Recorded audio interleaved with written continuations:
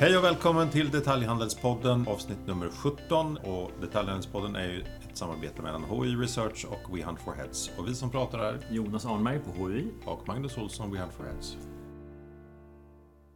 Och idag har vi äran att ha med en gäst från Clas Ohlson. Det är Per Christiansen. Du är tillförordnad VD. Väldigt välkommen hit. Tusen tack. Vi vill prata om allt det som vi tycker är spännande i retail idag. Och Clas Ohlson är ju en aktör som faktiskt gör massa saker. Ni har identifierat att ny konkurrens på gång från utlandet generellt, en förflyttning mot online. Alltså, massa saker händer. För några år sedan satte ni en ny strategi och det är det här vi vill prata om. Hur navigerar ni i det här landskapet?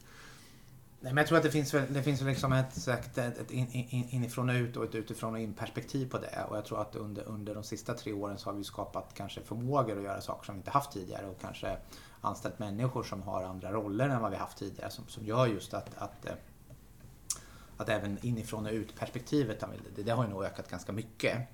Och sen är det alltid svårt att titta på liksom sig själv utifrån och in, huruvida man är bra eller dålig. För att det är klart att vi är ett listat bolag så att väldigt mycket av vad vi gör vet folk om. Och sen finns det många bolag som kanske gör saker i det tysta eller berättar allt de gör på ett annat sätt för att de behöver kanske inte stå till svars på samma sätt huruvida det går bra eller dåligt. Så att det är alltid svårt att liksom ta de där perspektiven.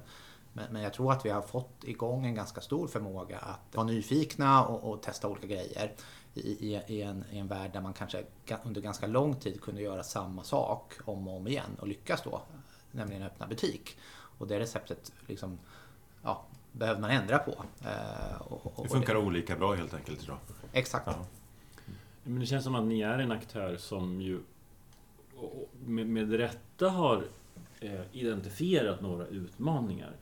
Och sen inbillar jag mig att ni är ödmjuka inför om det ni gör är rätt lösning på det. Men liksom, utvärderar ni hela tiden de olika satsningar ni gör? Det gör vi, och det är klart att en del saker har man ju suttit liksom på teoretiskt sätt och tänkt att det här blir ju lysande idé och det här kan man göra och så ska det gå till på det här sättet. Och sen så rullar man ut det till kunden och så har man kanske helt andra så att säga, plus och minus i den ekvationen som gör att man får anpassa sig då och se så att säga, hur skalar det här, tjänar man pengar på det här eller hur tar kunden emot det. Och det kan ju finnas saker som får lite ett annat syfte än vad man kanske först hade tänkt. Är det en affär eller bedriver det varumärke och så här saker. Så man börjar med ett experiment och sen så blir det någonting annat. Exakt. Men du, vi måste, förlåt, vem är du och vad gör du på Clas Ohlson och så vidare? Berätta lite om, och vad gjorde du innan Clas Ohlson? Nej, men Per Christiansen heter jag som ni berättade och jag har en bakgrund kanske mycket mer från serviceindustri och kanske den typen av bolag tidigare där jag spenderade en stor del av min karriär på SAS. Jag har jobbat med flygindustri, sen har jag jobbat med tåg eller tunnelbana när ett Hongkongbolag tog över tunnelbanan här i Stockholm med MTR. Och sen har jag jobbat med callcenter på ett gammalt Kinnevikbolag som heter Transcom.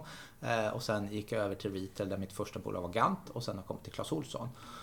Och den röda tråden för mig har väl varit transformation och kanske haft finanschefsrollen som bas. Men har hela tiden haft en ganska bred, lite mer affärsmässig roll i det. För att påverka i olika stor grad beroende på vilket bolag det var. Så att ganska spännande då. Och jag ser ju likheter. Det är kanske därför också som Lotta då som rekryterade mig ville ha in mig till Clas Ohlson. För att man har varit i transformation och på något sätt trivs i det då, för att det är klart att det är lite andra utmaningar att vara i det. Och retail är ju i en transformation både som bransch och nu kanske ännu mer då med pandemin. Så att har man varit med kanske i flygindustrin eller något annat så kan man ju känna igen liksom att det är lite som de här testerna att man vet ju inte riktigt vad man vet. Man blir ju lite blind i det och man måste ju hela tiden utvärdera sig själv och det som kanske självklart ändå ändras då så att man måste förflytta sina positioner och vara lite ödmjuk för det men ändå driva på fast man inte kanske vet allting. Det är sådana egenskaper man kanske måste ha där man kanske tidigare kunde vara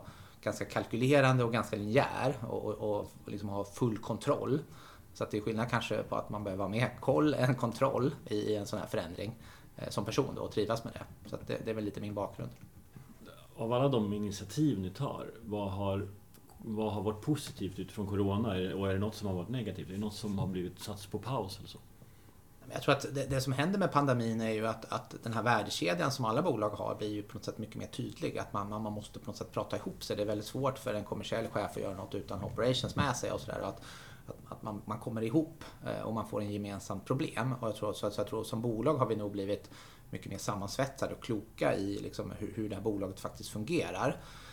Det när man tidigare kanske har kunnat efter ett tag bli väldigt siloorienterade och man liksom optimerar sin del för att det är ganska repetitivt då. Så att den förmågan har ju på något sätt ökat. Sen är det klart att det finns många som tycker att det är ganska jobbigt att göra då. Där man tidigare haft en ganska förutsägbar dag eller vecka eller månad där man då måste liksom riva upp saker och ting.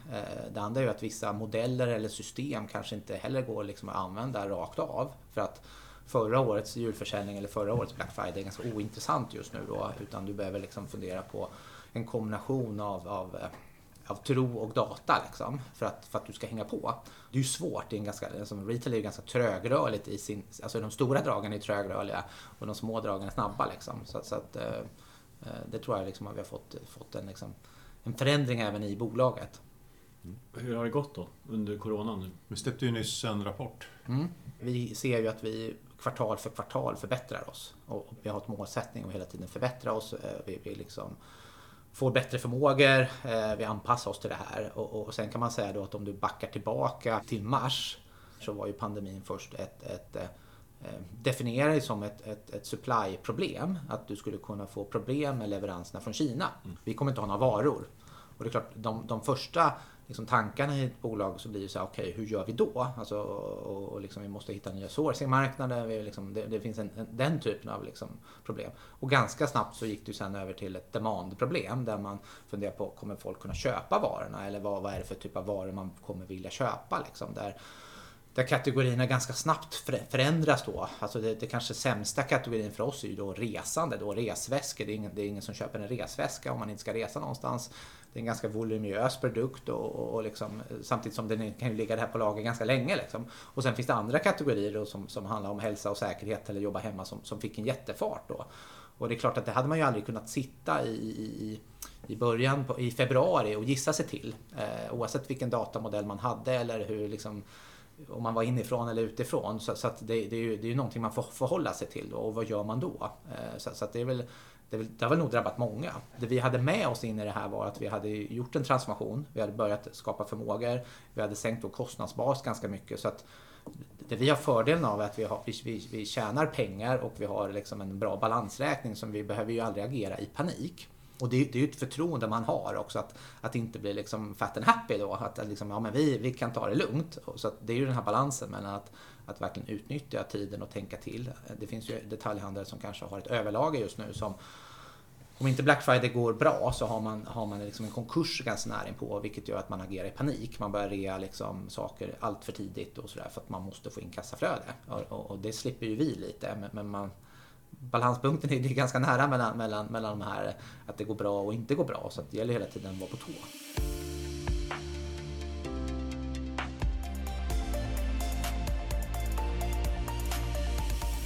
Ni är ändå ganska stora flöden och rätt sårbara om leveranserna för Kina inte funkar. Har ni efter pandemin då, har ni haft anledning att fundera på var ni sourcar sortiment ifrån? Absolut, vi har väldigt mycket sourcing för Kina och det är både drivet av liksom vad som händer i Kina rent politiskt och riskerna som togs. Det var ju ganska mycket konflikter mellan Kina och USA och sådär.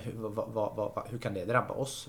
Men även alltså hur vårt sortiment förändras. Alltså vi börjar titta mer på Myanmar och Indien och det kanske liksom finns andra marknader som är duktiga på vissa produkter. Kina är ju väldigt duktiga på produktion, det får man liksom inte komma ifrån.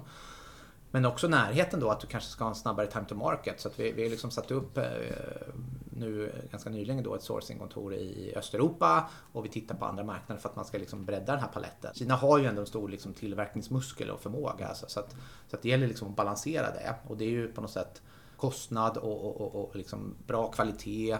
Vi sätter ju CSR väldigt högt på vår agenda också så att det är också förmågan att kunna hitta fabriker som gör det på ett schysst sätt för oss och som gör att man kan liksom inte man måste liksom röra sig i en takt så man klarar av att hålla kontrollen över det. För att varumärkesmässigt så vill man ju veta liksom var grejerna görs och hur går det till. Liksom. Och då blir det ju en förflyttning då. Men över tid så tror jag att vi kommer sourca från fler marknader. Det är kanske fler och fler delar som går att göra i Europa. Men sen får man ju då titta alltså hur stor, även om vi köper en Bosch skruvdragare från en svenskt företag, så är den ju troligtvis till stor del gjord i Kina. Liksom. Så det finns ju många lager i det här. Liksom. Men du, första vågen berättar om, och när ni klev in i andra vågen nu, hur skiljer sig den?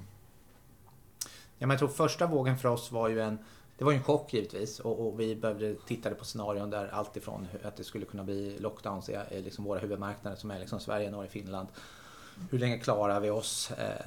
Vad gör vi då? Alltså allt ifrån finansiering till liksom ganska stora frågor. Liksom. Hur sätter man liksom bolaget i överlevnadsmode och liksom klarar av allting. Liksom. Så det var väldigt mycket. Och sen gjorde vi också en plan på att men hur tror vi att det här kommer se ut med liksom en första våg och en andra våg. Det var ju väldigt mycket skriverier och liksom data på att det skulle komma en andra våg. Och sen så visste vi inte hur den andra vågen, exakt när den skulle komma och hur den skulle bete sig. Jag tror att det som på något sätt kanske har förvånat oss lite då var väl, och det verkar ju vara den allmänna uppfattningen då, att det var förvånande var att när vågen kom så gick den fortare upp.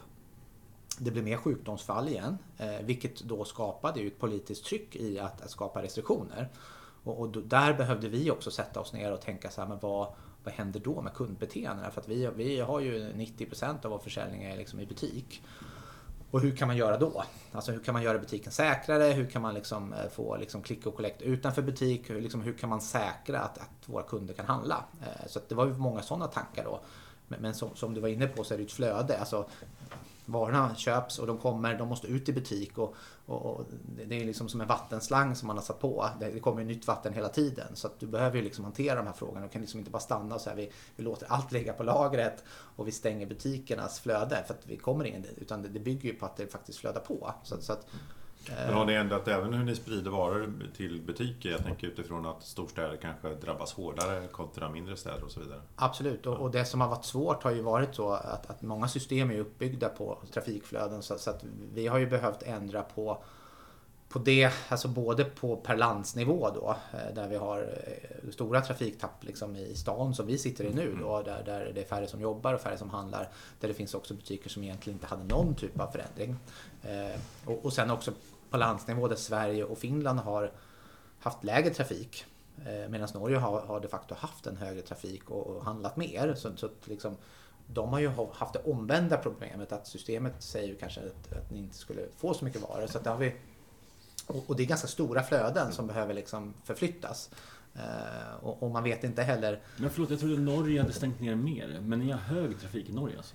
Exakt. Norge hade ju lite som vi hade först då i Skåne och Uppsala, så hade de Bergen och Oslo där de liksom hade restriktioner. Men norrmännen som sådant då de har shoppat mer. Alltså de har ju betett sig under hela pandemin. Shoppat mer både online och på nät och i butik. Så vi har ju butiker kanske liksom från spektrat här där någon, alltså det var kanske sämsta butiken kanske Strömstad då i Sverige, och så har man butiker i Norge som är upp 60%. Och i ett system då, så hur caterar man då för att det ska komma varor och rätt varor då, det har ju varit liksom en balanspunkt. Så det var svårt. Och sen har vi ju hela tiden varit oroliga för att restriktioner händer på något sätt. Det kan vara sjukdomsfall liksom på vissa avdelningar på kontoret eller på vissa butiker som gör, eller på lagret som kanske är liksom den centrala delen. Och vi har ju sett då att i våras så var det ganska höga sjukdomstal på vårt lager, vilket gjorde att kapaciteten var liksom svår.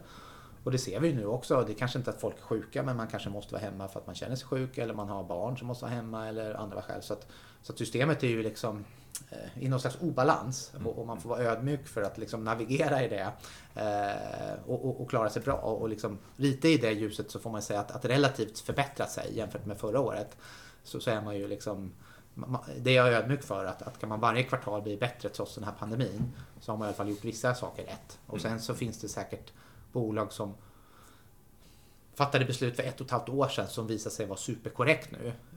Men troligtvis hade de inte pandemin framför ögonen när de fattade beslutet, och så kanske man beskriver sig som väldigt begåvade. Men det är ju, och en del som har haft en jävla otur liksom. Det är ju tufft för många. Så att, men det är ju inte förmågan på att tänka, utan det är en väldigt liksom ny situation. Ja, faktorn tur ska inte underskattas. Nej. Men du, vi frågar alla som kommer hit som har någon position i handeln hur olika lägen har påverkat. Så med all respekt för att ni är ett börsbolag, kan du säga någonting om hur storstad, landsbygd, e-handel, hur de olika kanalerna har påverkat? Absolut. Nej, men vi var ganska öppna med det på vår sista kvartalsdragning också. Att du ser ju en stor faktor har varit för huruvida de har återhämtat sig till en hyfsat normal nivå, tillgång på liksom parkering, att man känner att man kan komma dit och gå liksom ganska enkelt.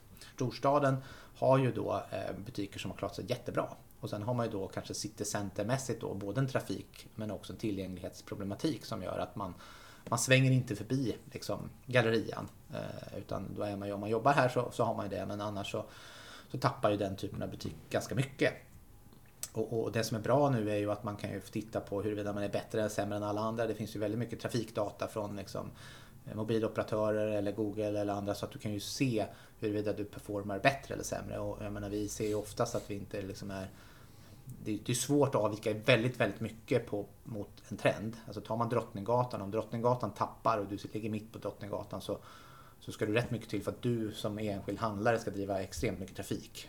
Utan du blir ju liksom en del av som en marknadsplats. Likaväl som Amazon eller någonting. Är det mycket trafik till den här marknadsplatsen så kan du catera för det. Är det dålig trafik så blir du liksom drabbad av det makroklimatet. Så att det är väl det man tittar på. Sen kan man ju då fundera på över tid. Vad är pandemin och vad är liksom en trend? Tror man fortsatt på urbanisering? Tror man på att jobba på kontor och det? Och det kommer säkert komma många reflektioner på det. Jag läser, du brukar ju beskriva butik ganska mycket själv och du skrev bland annat om England häromdagen. Och vad sker liksom. Men det finns ju de som investerar i, jag bor i Täby så jag passerar liksom Mörby centrum. Det är ju liksom en ganska stor investering som de har gjort och de har tänkt att det här är smart liksom. Det är trafikflöde. Och det är klart, då kommer ju många jobba för det och driva trafik dit. Och lyckas man eller inte, det beror ju väldigt många gånger på samverkande faktorer. Alltså om flera vill att det ska lyckas, om det blir fler trafik, om det är matvarubutiker, systembolag och apotek och sånt, så bildar man ju någon slags marknadsplats liksom. Och då kanske man har trafik. Men börjar det liksom krackelera i det här, det är klart, och då får du samma typ av trend åt andra hållet. Så att det är väl lite det vi kommer att ödmjuka för framåt. Vad är de egentliga långa trenderna? För att jag tror att man ska inte överskatta sin förmåga och se genom ett mål när man är mitt i det liksom. Man kan ha många idéer och tankar och liksom bygga teorier om det, men man får nog vara lite vaksam på om man drar liksom en linje mellan två punkter så blir det ganska stora slag om den ena punkten ändras. Och jag tror vi befinner oss lite i en sån situation där man, lite som du var inne på, att testa saker, att man får nog vara ödmjuk för att det kan ju vara totalt sett andra beteenden också.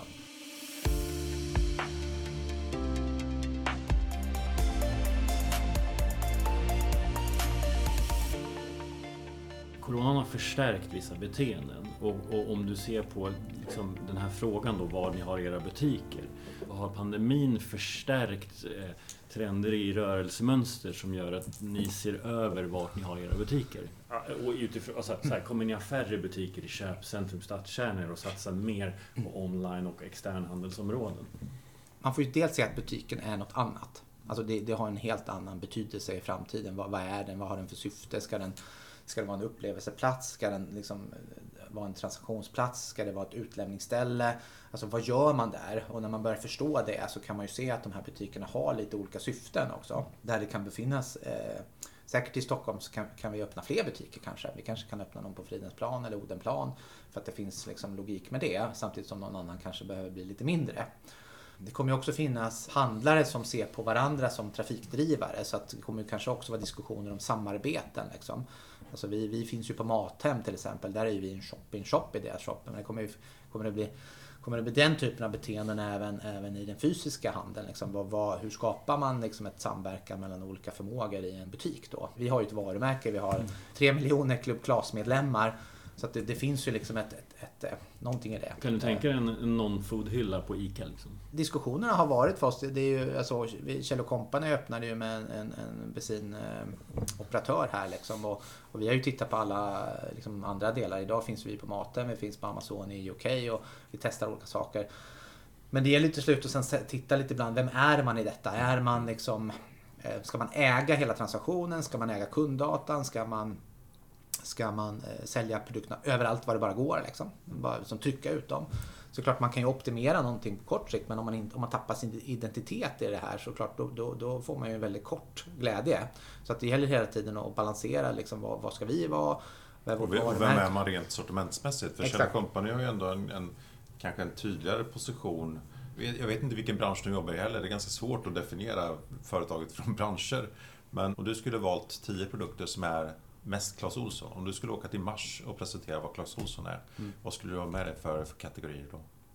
Ja, men det är ju lite vårt liksom, styrka och dilemma i det här. Att vi har ju 15 000 artikelnummer då. Som gör att alltså, i en sån här pandemi så har man ju en stor hedge mot att man har rätt eller fel. Man kan inte vara superrätt, men man kan aldrig vara superfel heller. Alltså, vi är ju inte så ofta en destination för något, utan vi är ju destination för att man vet att det finns. Alltså det är ju tillgängligheten och det är convenience som är liksom det största syftet. Liksom. Och sen har vi ju områden där vi liksom jobbar mer för att bli en destination och titta på vad är det som gör att man kan bli det. Alltså vi jobbar ju mer och mer med liksom saker för hemmet som är liksom, handlar om lösningar och en typisk sån sak är ju att organisera ditt hem där vi liksom säljer mer och mer produkter för liksom förvaring, allt ifrån kylskåp till i garderober, och det är en ganska stor liksom tillväxtdel. Sen har vi ju någon typ av lättare hemfix som är mycket mer jobba med det du har än att kanske bygga en altan. Och det är ju ett val man har. Alltså vi har ju tagit bort en del power tools och sånt som man hade sagt varit jättebra i pandemin då, men det var ju ett val man gjorde innan. Och så nu så kan man liksom gå på den. Och tittar man på de här delarna så tror jag att trenderna är ju lite att man kanske spenderar mer tid hemma, men det är också hållbarhetstrender och sånt där som vi tror liksom hänger i det här, som gör att man vill ta hand om sina kläder, man vill ta hand om liksom mat, man vill fixa till om det är någon typ av produkt som har gått sönder.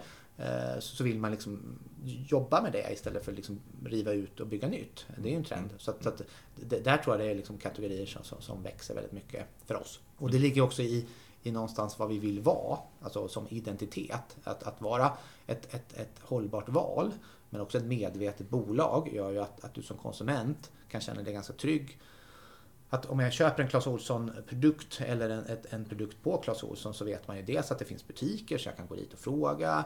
Det finns liksom, det känns tryggt, man vet vad det är bakom. Och sen också att man vet att vi sätter liksom hållbarhet och andra saker högt. Så gör det att men för en viss konsumentgrupp tror vi att det kommer liksom spela roll i valet av att köpa liksom helt random. Och det är klart att den här trenderna kommer ju ta tid och liksom jobba vidare med, för att det är liksom en helt liksom, det är långa trender. Men du, utifrån det, alltså, ni har massa olika kategorier och ni är kanske inte den ledande aktören i varje kategori, men tillsammans har ni ett väldigt spännande erbjudande. Om jag bara tänker högt i så här, logiken när jag e-handlar och när jag går in i en butik skiljer sig lite. När jag e-handlar, det är väldigt sökbaserat. Jag går in på Google och söker någonting. Medan när jag går till butik så kommer jag till en plats och liksom vill lösa någonting. Och det känns ju som att, då är min fråga så här, är Clas Ohlsons erbjudande bättre anpassat för en butik där man kommer och löser en utmaning man har, än på nätet som är mycket mer sökorienterad? Det skulle jag inte säga. Alltså, vi ser ju att alltså, e-handeln är ju ett begrepp som är väldigt lätt att lägga i liksom, att växer våran e-handel. Men vad är e-handel? Liksom? Det är en del av köpupplevelser som sker på en dator eller på en telefon. Och sen är det en väldigt stor del av det andra som sker någon annanstans. Och de här går ju liksom ihop. Det är ju varor som, alltså det är ju en sak om vi kanske hade sålt en elektronisk produkt där allt hade kunnat genomföras på nätet. Men vi har ju faktiskt en fysisk produkt som ska levereras. Så att de här grejerna går ju mer och mer ihop och det finns en logik i det. Det som har varit en tillgång för oss är ju att i en butik så finns det en person att fråga. Och att du har kunnat liksom känna en trygghet i det. Och det driver ju liksom kanske upp egna varumärken, för du känner dig trygg om jag tar ett eget varumärke från Clas Ohlson för att någon sa att det var bra. Medan på nätet kanske du har sökt på kända varumärken för du har ingen aning och då känns varumärket tryggt då. Så att jag tror mycket av vad vi jobbar med är väl att skapa den typen av känsla på nätet över tid där man kan se vad andra har köpt. Man kan också kanske fråga någon via nätet vad borde jag göra och sådär, så att de här möts. Men mycket av så att säga, den operationella delen av e-handeln sker ju, alltså vi har ju 50% click och collect och så får man liksom se hur mycket av den som växer eller om det är en liksom väldigt del av pandemin. Men det är ju liksom hälften av alla går till en butik och hämtar varan. Så att det är ju liksom en samordnad upplevelse. Så att, det är bra. Handlar man mer då när man hämtar den också? Eller hämtar man nu i pandemin kanske man går och hämtar den bara och försvinner? Ja, men man får ju se, det finns ju alla typer av kunder. Alltså, vi har ju paketskåp där egentligen folk vill ha liksom en contactless. Man vill inte se någon, man vill inte ta någon. Och det finns liksom kunder som tycker liksom att paketskåp är ju toppen. Man kan liksom gå och hämta grejerna 3 på natten eller liksom vad som helst. Och sen finns det ju de som hos oss som tänker att det är väl bra om paketskåpet står inne i butiken så man kommer in en bit eller liksom, alltså ska man, och det är väl lite på det här experimenterandet, det är väldigt lätt att man fortsatt pratar om kanalerna och så blir det någon typ av kannibaliseringsdiskussion. Kommer näthandeln bara är det en ren förflyttning av, alltså generellt sett mellan att man slutar handla i butik och man köper på nätet och att det liksom summan är 0? Eller driver det någon annan typ av konsumtion? Alltså liksom alla dollar står eller något annat som vill liksom konsumera. Och tittar man på Amazon till exempel så har de ju mycket mer ett sätt att driva konsumtion.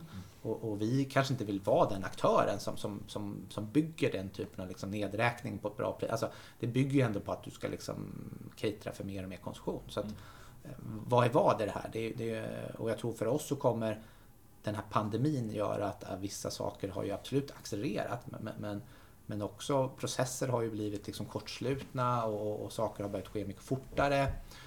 Vi satte till exempel upp vad vi kallar en feeder store här i Barkarby då, på 2,5 vecka innan Black Week då, för att vi ska kunna ha liksom ännu mer närhet för en stor del av sortimentet där man med liksom en kort logistikkedja kan få det hemlevererat. Och det var ju givetvis både utifrån ett kundperspektiv men också kunna hedga liksom, vad händer om sjukdomarna liksom ökar i andra delar av bolaget och liksom, det gäller ju att sprida sina ägg också. Så att det är ju också det som man måste se på att en logistikkedja, det är väl lite det man kommer tillbaka till sourcingen då, att om man har all sourcing från Kina, ja, då är man ganska beroende av det. Har man all sourcing från ett centrallager, ja det är klart då är man ju ganska beroende av det.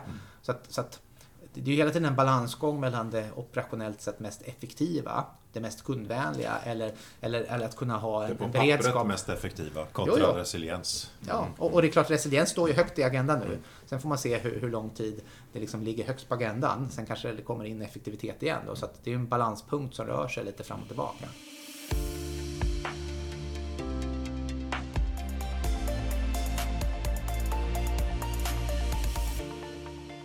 Men du Per, vad är en feeder store? Du nämnde det som begrepp. Hos oss har vi ju försökt optimera antal liksom, alternativ för kunden att handla. Och traditionellt såklart det fanns butik. Och sen så har vi ju liksom börjat med traditionell e-handel där man packar liksom en paket från vårt lager och skickar liksom någon annanstans till antingen till en butik då eller till ett utlämningsställe. Så det är saker vi har. Sen har vi då tittat där, men hur kan vi liksom kapa ledtiden då mellan när kunden beställer och kunden får varan. Och då har vi tittat på någonting som kan man liksom klassa för någon slags satellitlager då. Så att vissa butiker har liksom en uppgift att vara feeder stores. Och när man är en feeder store så kan kunden på något sätt beställa och få varan därifrån. Och den senaste vi satte upp var i Barkarby, vilket innebär att om du beställer så kan du få det hemlevererat från den butiken där man packar varan därifrån och skickar hem. Och hur kommer varan hem? Vad använder ni för? I Sverige så är det Buddy och i Norge finns det något som heter Portbuddy, så att det är ju ett samarbete där. Det andra är ju det vi kallar för pick in store då, internt i alla fall, att hämta i butik. Då packas ju varan i butiken och det är klart att det du får är, alltså vårt pick in store eller hämta i butiker på 30 minuter nu då, så är det klart att det är en otrolig liksom, snabb del. Och har vi som vi har haft här under Black Week 50% av e-handeln som är liksom pick in store, så klart då är det ju 50% av våra kunder som får en vara om de då går dit då inom 30 minuter. Det är ganska starkt.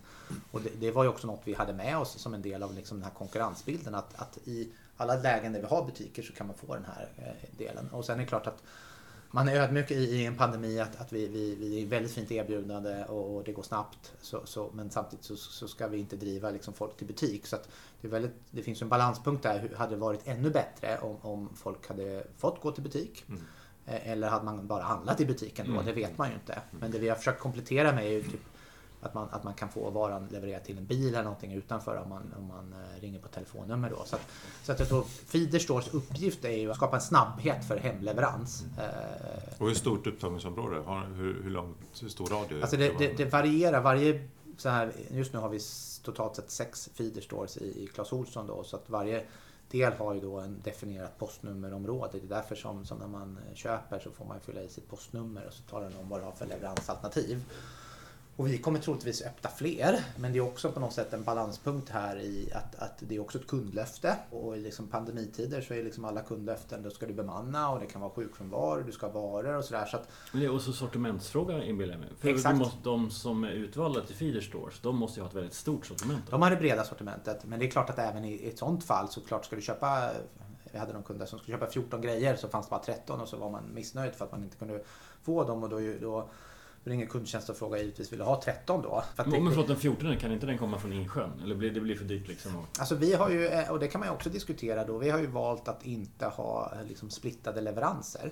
Allt eftersom saker och ting blir mer och mer avancerat i liksom det digitala i samverkan med operationella så kan du givetvis skapa en meny av alternativ där du vill ha det på det här sättet och det sättet. Men det är klart, det är ju en komplexitet i ett system som ska liksom hålla reda på olika saker och när ska du få det och du som kund ska du ha 2 paket. Om man jämför kanske med en klassisk marknadsplats så finns ju de som de äger ju egentligen inte någonting utan du caterar bara från transaktion och sen så är det någon annan som levererar varorna så köper du 3 saker på en marknadsplats. Det är en sån här balanspunkt i att kunna ha ett erbjudande som är lätt att förstå och också liksom... Och det är ändå värt att få vissa delar av sortimentet kan jag få en väldigt snabb leverans på. För det lät ju att under då fullfölja 13 av 14 varor, det lät ju som att ni nästan hade tur. Det lät ju väldigt bra. Ja.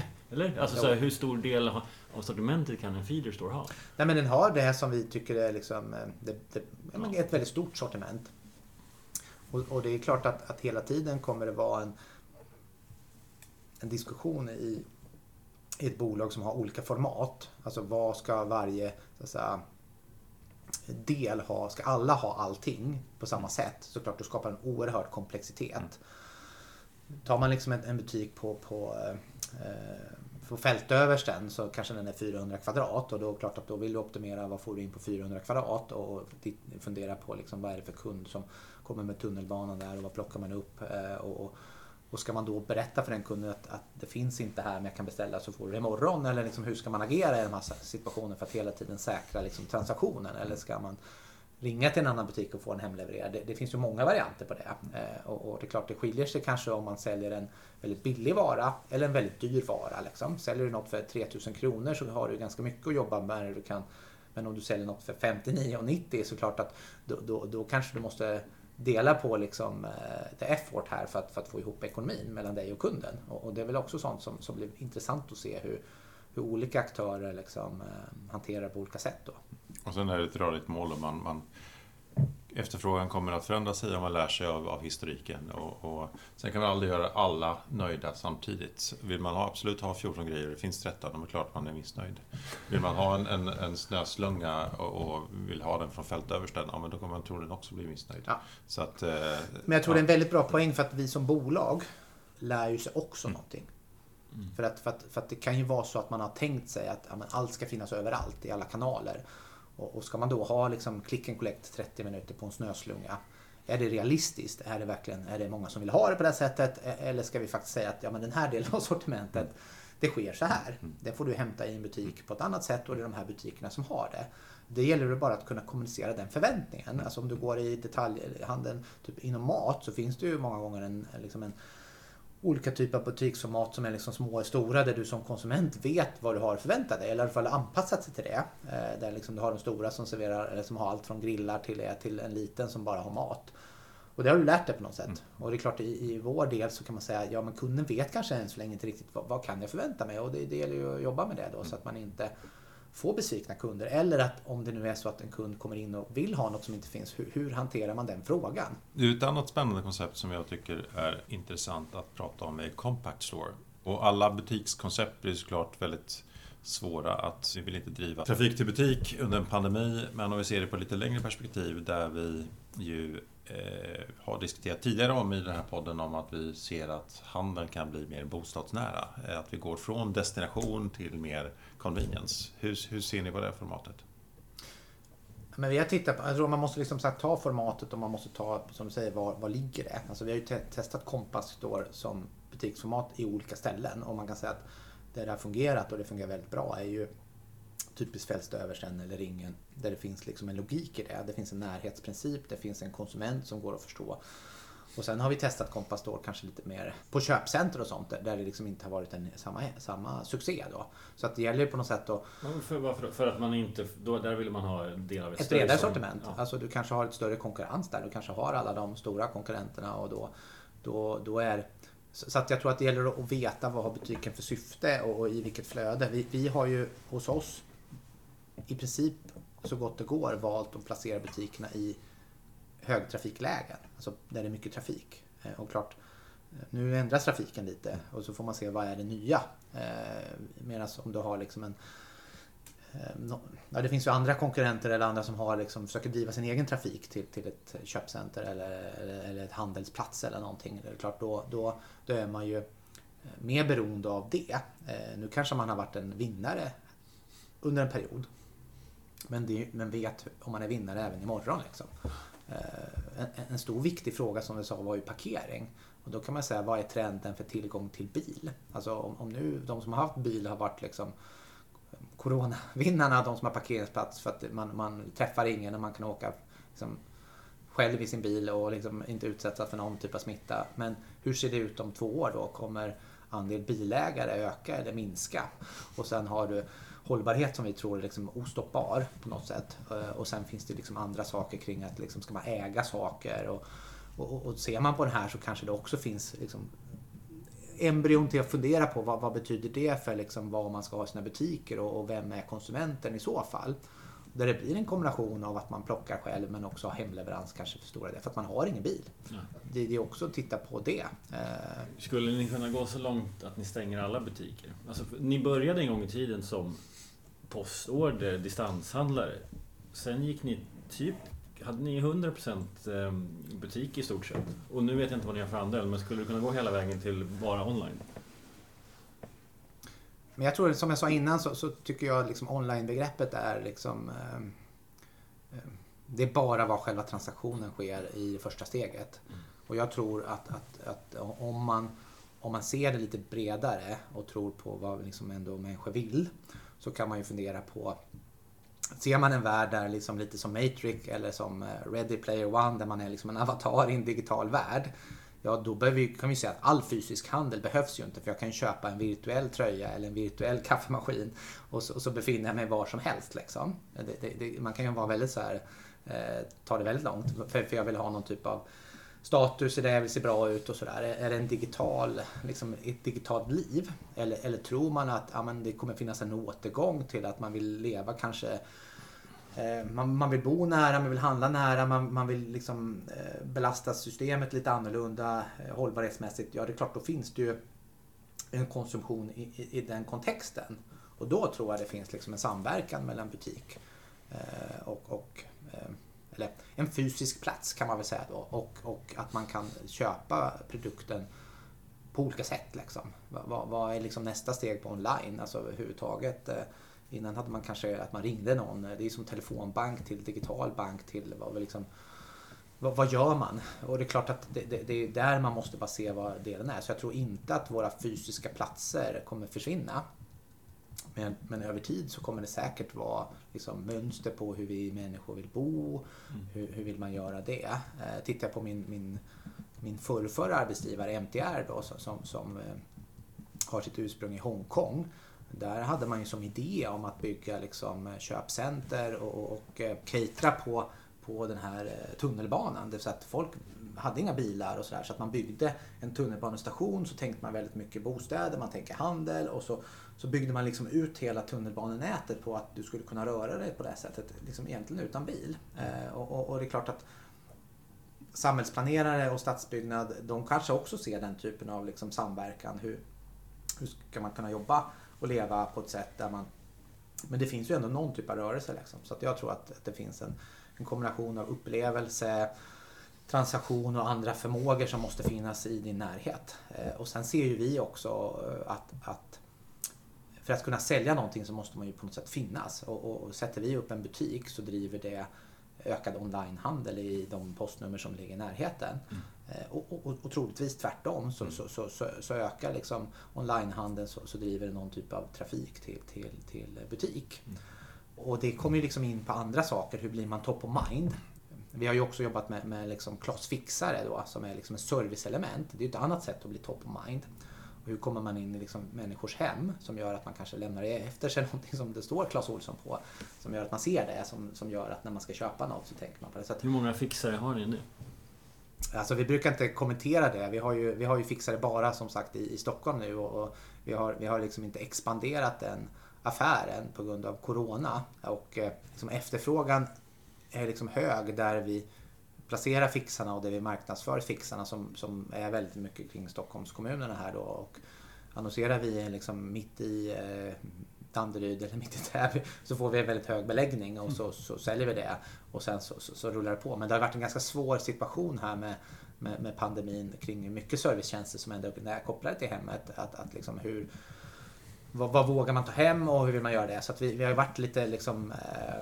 Vi har varit ganska neutrala till den expansionen. Vi hade planer på att expandera i Malmö och Göteborg som säkert kommer ske någonstans där vi ser att men nu har vi tippat över en del där kunden känner sig trygg, men även fixarna ska ju känna sig trygga med att göra det här. För att inte ja, men det är klart, vi förstår coronan.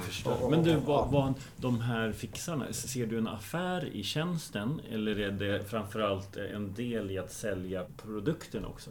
Jag tror att det är både och även kan på något sätt bygga en typ av varumärke, att vara top of mind.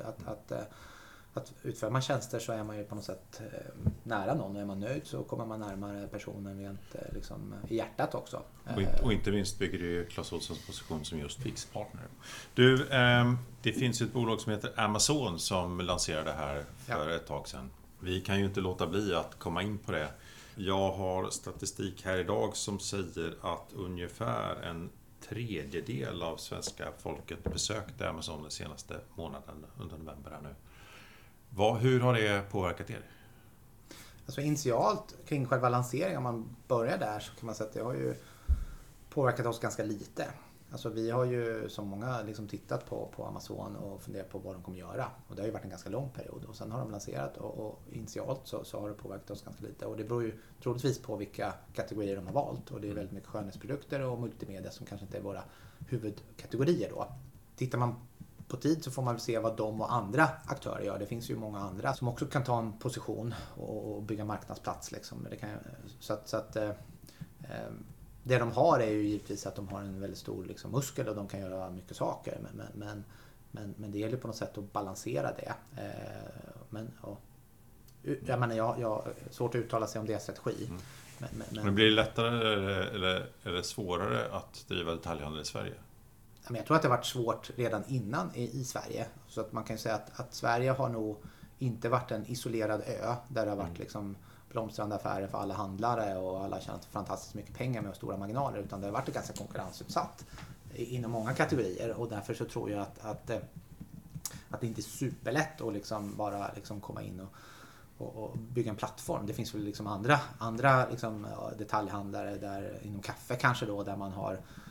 Det finns liksom lokala aktörer som är jättestora där amerikanska aktörer inte har fått den platsen kanske man trodde för att det har funnits något. Så att det är väl lite det är en stor online-andel, det är liksom en ganska mogen marknad. Det finns många som redan från början har tänkt på det ganska länge.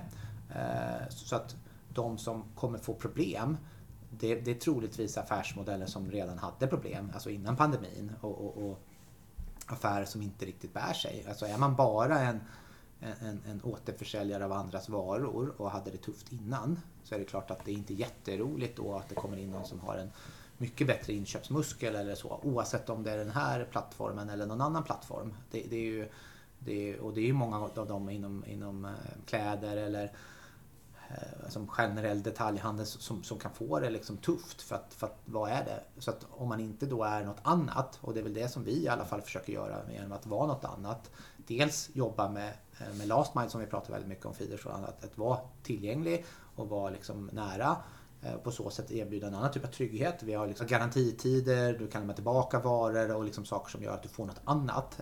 Du kan få råd av en liksom människa och sådana saker. Det finns butiker. Kan man få det, så klart att vi tror att det finns en plats för att både det finns stora amerikanska och det finns andra i det. För folk vill ha det så. Det är ju alla andra kategorier då. Men självklart kommer det säkert putta en del, alltså den här detaljhandelns förändring plus en pandemi plus det här, så kommer det säkert vara många som har det väldigt, väldigt tufft och kommer att få svårt att få ihop liksom pengarna. Ni har testat, eller hur? Alltså i Storbritannien har ni lagt upp Absolut. delar av ert sortiment. Är det era egna varumärken ni har lagt upp då? Att det största delar är det. Kan du säga någonting om? Är du nöjd? Vad har de Nej, men vi är nöjda, men det har ju varit en del. Vi har ju haft butiker i England, Tyskland, och sen har vi ju plockat bort dem då för att vi inte fick den liksom affären att hålla, och det känns ju extra tryggt då att vi gjorde det nu när det är en pandemi, kan jag säga. Det går väl under kolumnen tur? Nej, men tur, det var ett ganska stort beslut, för det var många medarbetare som fick lämna, och det är liksom en signal. Det vi valde sen var ju att behålla online och se hur vi kan göra det och testa det. Alltså både hur Amazon fungerar, hur vi fungerar på det, hur kan man driva trafik. Men det är klart att det är andra krav. Alltså du måste se till att vara på alla dessa plattformar, vara aktuell och vara top of mind och så där. Du äger ju liksom inte det själv helt, utan du måste spela i vissa regler. Och sen finns det ju givetvis då olika prismodeller där du liksom på olika sätt kan dra nytta av deras tjänster. Och det är väl klart att det är väl det som säkert många svenska detaljhandlare tänker, huruvida de ska vara på en sån plattform idag eller om de ska inte vara det. Alltså vad har jag för alternativ? Vad är kostnaden för att göra det själv och gå till andra, eller att liksom, för du får ju någonting på köpet liksom. Du kommer in i något, men du måste jobba med det. Det låter som en spännande strategi att, alltså för alla egentligen, att så här, där jag har butiker och en egen e-handelssatsning, där är jag inte med på Amazon kanske, medan de marknader utanför landet eller var det nu finns, där jag ändå inte är representerad, ja, men där är det perfekt att använda sig av Amazon.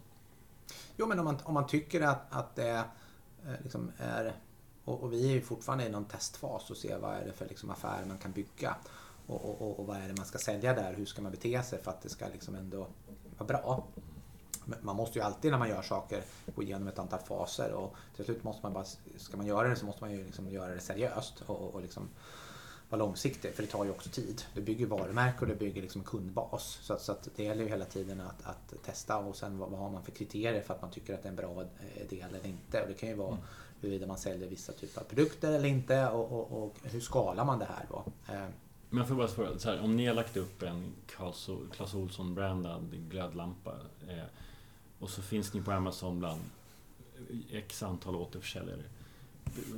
Ni drunknar inte i den konkurrensen där, eller har det ändå varit bättre än att inte vara där, så att säga? Nej, men det vi har sett är väl att vad har Clas Ohlson, det fanns ju en kundbas från butikssidan. Och vi har sett att det som på något sätt folk har förknippat Clas Ohlson med är ju någonting skandinaviskt. Det är kanske en liten annan typ av design. Vi säljer liksom typ småmöbler där. Andra saker som kanske har lättare att konkurrera då än kanske en glödlampa då. Som mycket mer en commodity. Men du måste ju också kanske i produktbeskrivningarna vara lite mer säljande. Medan då kanske i gamla Clas Ohlson så var det kanske lite mer ingenjörsmässigt beskrivet. Hur stor är den, hur bred är den, vilken färg den har.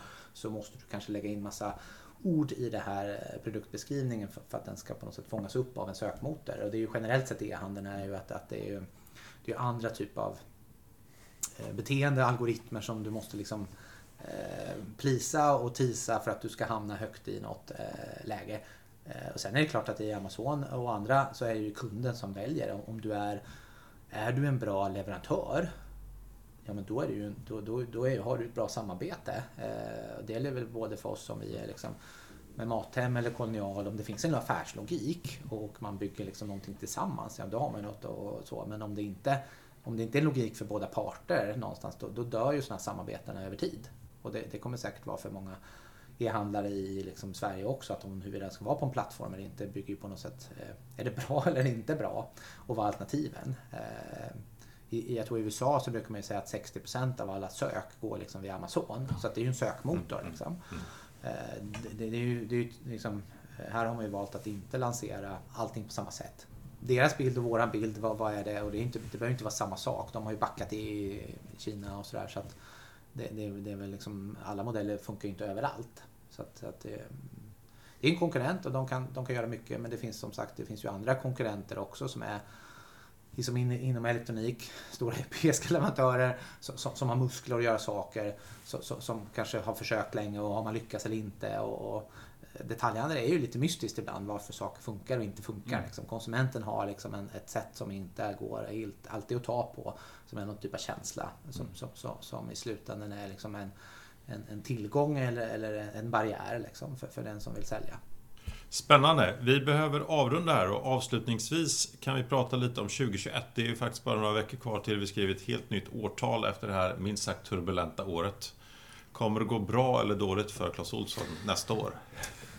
Ja, alltså vi lever ju i en liten annan cykel då. Vi har ett så här brutet räkenskapsår, så att ni firar inte nyår? Nej, vi brukar skämtsamt fira som säger gott nytt år i april då, när vi byter. Så att alltså hela vårt verksamhetsår går ända in till april. Och det jag hoppas på är väl med många, det är väl att mycket av vad man kan lägga bakom sig är ju en stor del av pandemin. Alltså i alla fall den här akuta delen av pandemin och den väldigt nära delen av pandemin. Sen finns det säkert kvar i våra liv längre då, men att man kan på något sätt se vad är det då? Och på så sätt börja agera på det.